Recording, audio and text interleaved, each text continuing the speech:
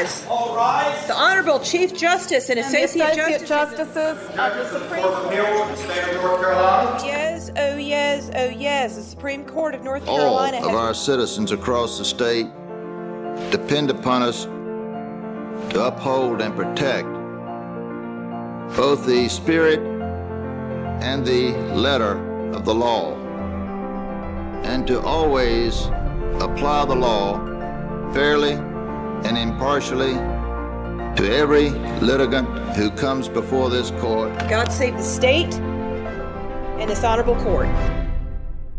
Hello and welcome to All Things Judicial, a podcast of the North Carolina Judicial Branch. I'm Chris Mears with the Judicial Branch Communications Office. In this episode, we listen to excerpts from the investiture ceremonies of Supreme Court of North Carolina Associate Justice Trey Allen and North Carolina Court of Appeals Chief Judge Donna Stroud. In our first segment, Chief Justice Paul Newby administers the oath of office to Associate Justice Allen, who then shares his thoughts on the important constitutional role of the Supreme Court. Chief Justice Newby speaks first in this segment.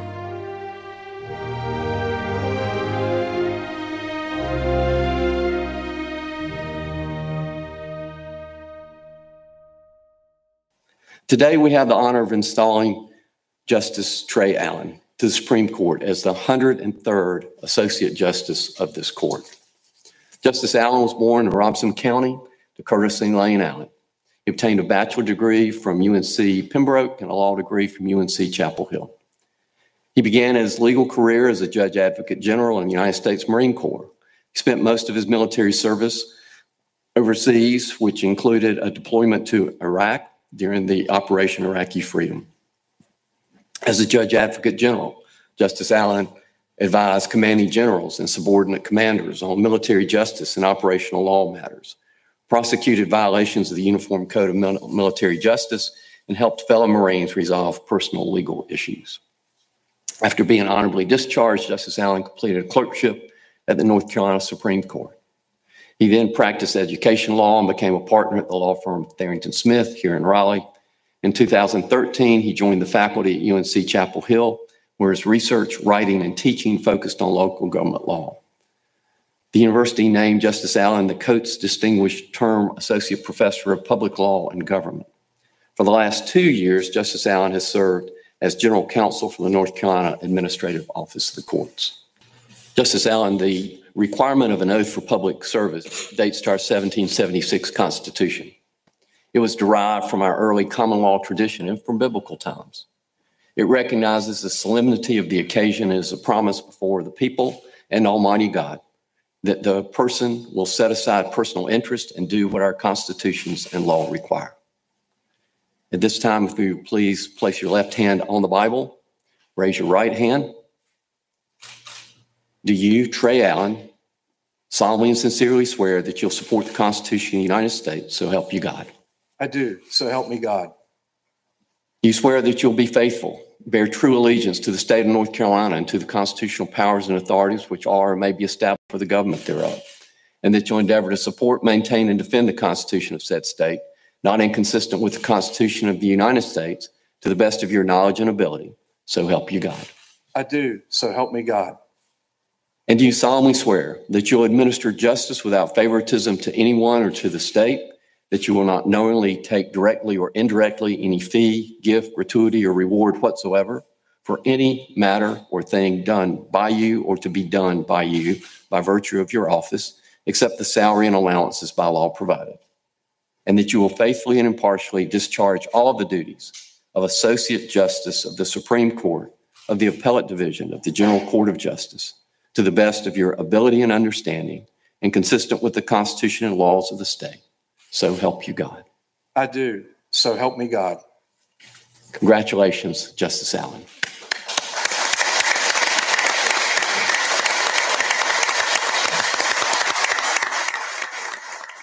Chief Justice Newby and members of the court, distinguished guests, family, and friends. Article 1, Section 2 of the North Carolina Constitution declares, all government of right originates from the people, is founded on their will only, and is instituted solely for the good of the whole. For more than 200 years, the people of North Carolina have entrusted this court with final authority to interpret our state's laws. It is the honor of my life to join the ranks of this court's past and present members. I am grateful beyond words to my fellow citizens for this opportunity to serve. Before proceeding, I would like also to express my gratitude to Almighty God, the author of all good things. In the book of Galatians in the New Testament, St. Paul writes, "If anyone thinks he is something when he is nothing, he deceives himself." I could not have arrived at this moment without the support of more people than I can adequately thank in these brief remarks. Many, but certainly not all, of them have gathered in this building or in the state capitol. To everyone whose efforts made today a reality, I say, thank you. I will strive to be worthy of your faith in me. I would like to end with a few words, if I may, about the role of the courts in our constitutional system. In Federalist 78, Alexander Hamilton pointed out that, in terms of raw power, the judiciary is the weakest branch of government. The executive branch wields the sword of the community. The courts rely on it to enforce their judgments. The legislature possesses the power of the purse and writes the rules under which we all live. On the other hand, according to Hamilton, the judiciary has neither force nor will, but merely judgment. Hamilton's observations about the relative weakness of the judiciary lead me to ask on what the authority of the courts ultimately rests. Put differently, why do the other branches of government, why does the public at large honor our judgments? It seems to me that in the final analysis, the willingness of our society to abide by judicial decisions flows from people's confidence in the impartiality and fairness of our courts. In general, we trust judges to decide cases based on the law and the facts, not the judge's personal views. We trust judges to apply the law the same way in similar cases, to judge persons based on what they have done and not who they are or whom they know. And, as required by Article 1, Section 18 of our state constitution, to administer right and justice without favor, denial, or delay. For as long as I am privileged to serve on this court, I will do my utmost to live up to these high expectations. Thank you.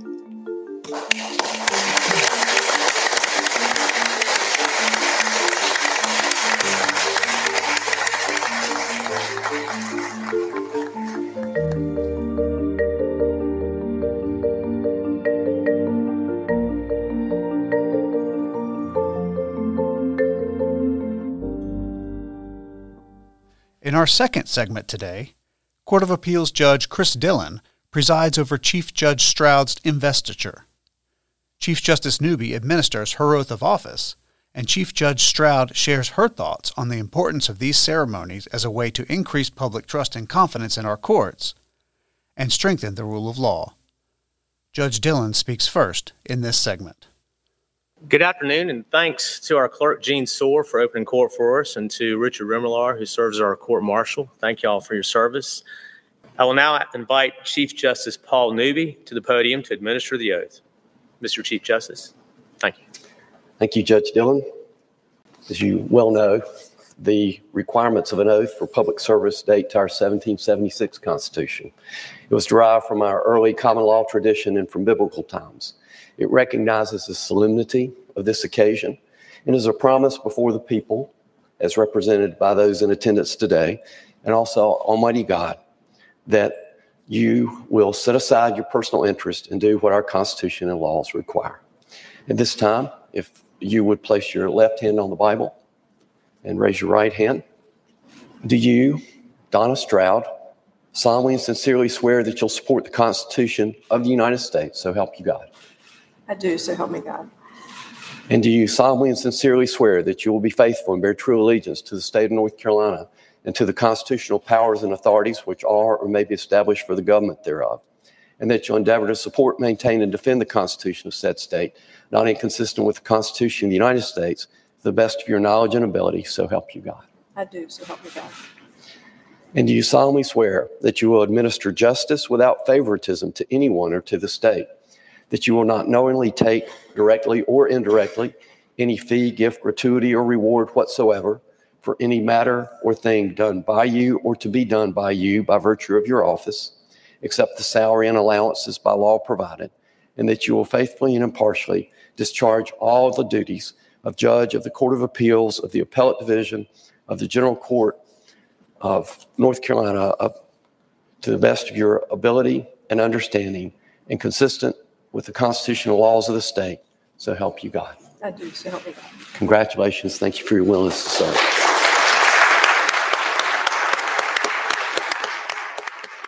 First, thank you so much to all of you for coming today. Everyone here in this courtroom and at the Capitol across the street. I'm so honored by the presence of each and every one of you.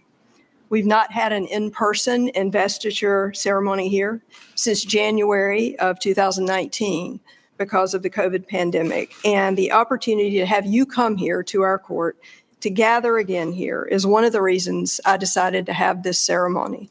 I first joined the Court of Appeals in January of 2007, 16 years ago. And when I was sworn in the first time at this court, I was honored to have Chief Justice Newby, then the newest justice on our Supreme Court, deliver my introduction as part of the ceremony. I am even more honored and humbled today for him to administer my oath again, and now as Chief Justice of the Supreme Court. I've been blessed to work with him over the years in his mission to help our judicial system do all that we can to make sure that justice is administered without favor, denial, or delay.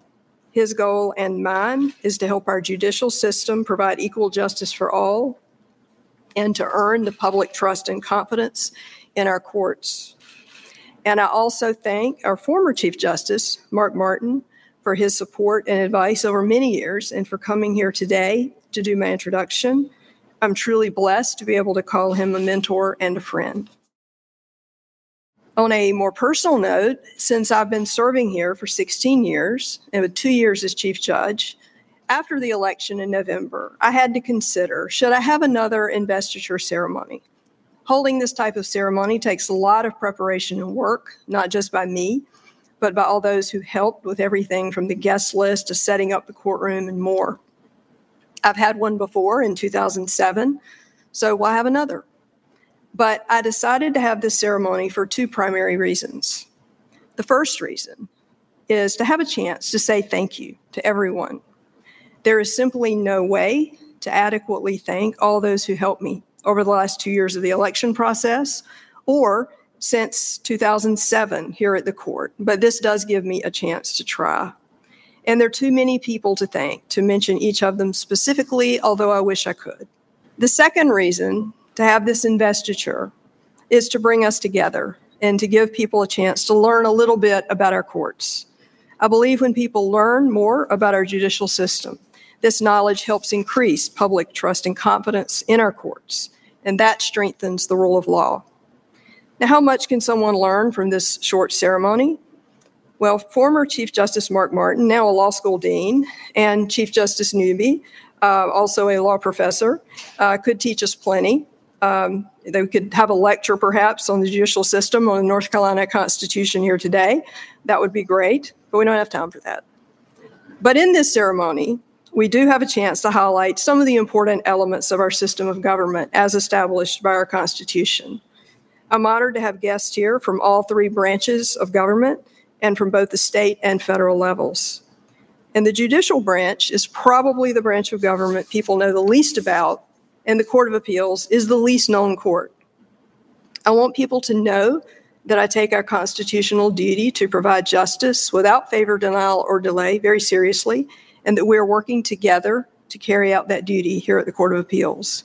You may not agree with all of my opinions or this court's opinions, but I assure you that I will consider each case fully and carefully, and that I will follow the law as it has been set out by our legislature or prior decisions of the Supreme Court or this court. Since March of 2020, This court has continued to hear appeals during the COVID pandemic and to issue our opinions without any interruption or delay.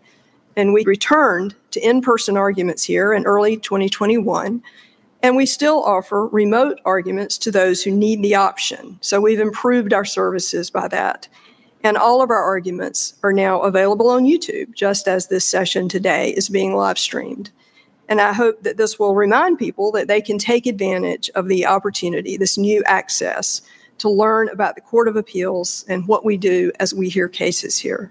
Over the past couple of years, COVID has separated people, literally and physically, with distancing and isolation. Elections can also separate people, socially, politically, as we each support our favorite candidates and party. These types of separation and division can hurt us by reducing public trust and confidence in our courts.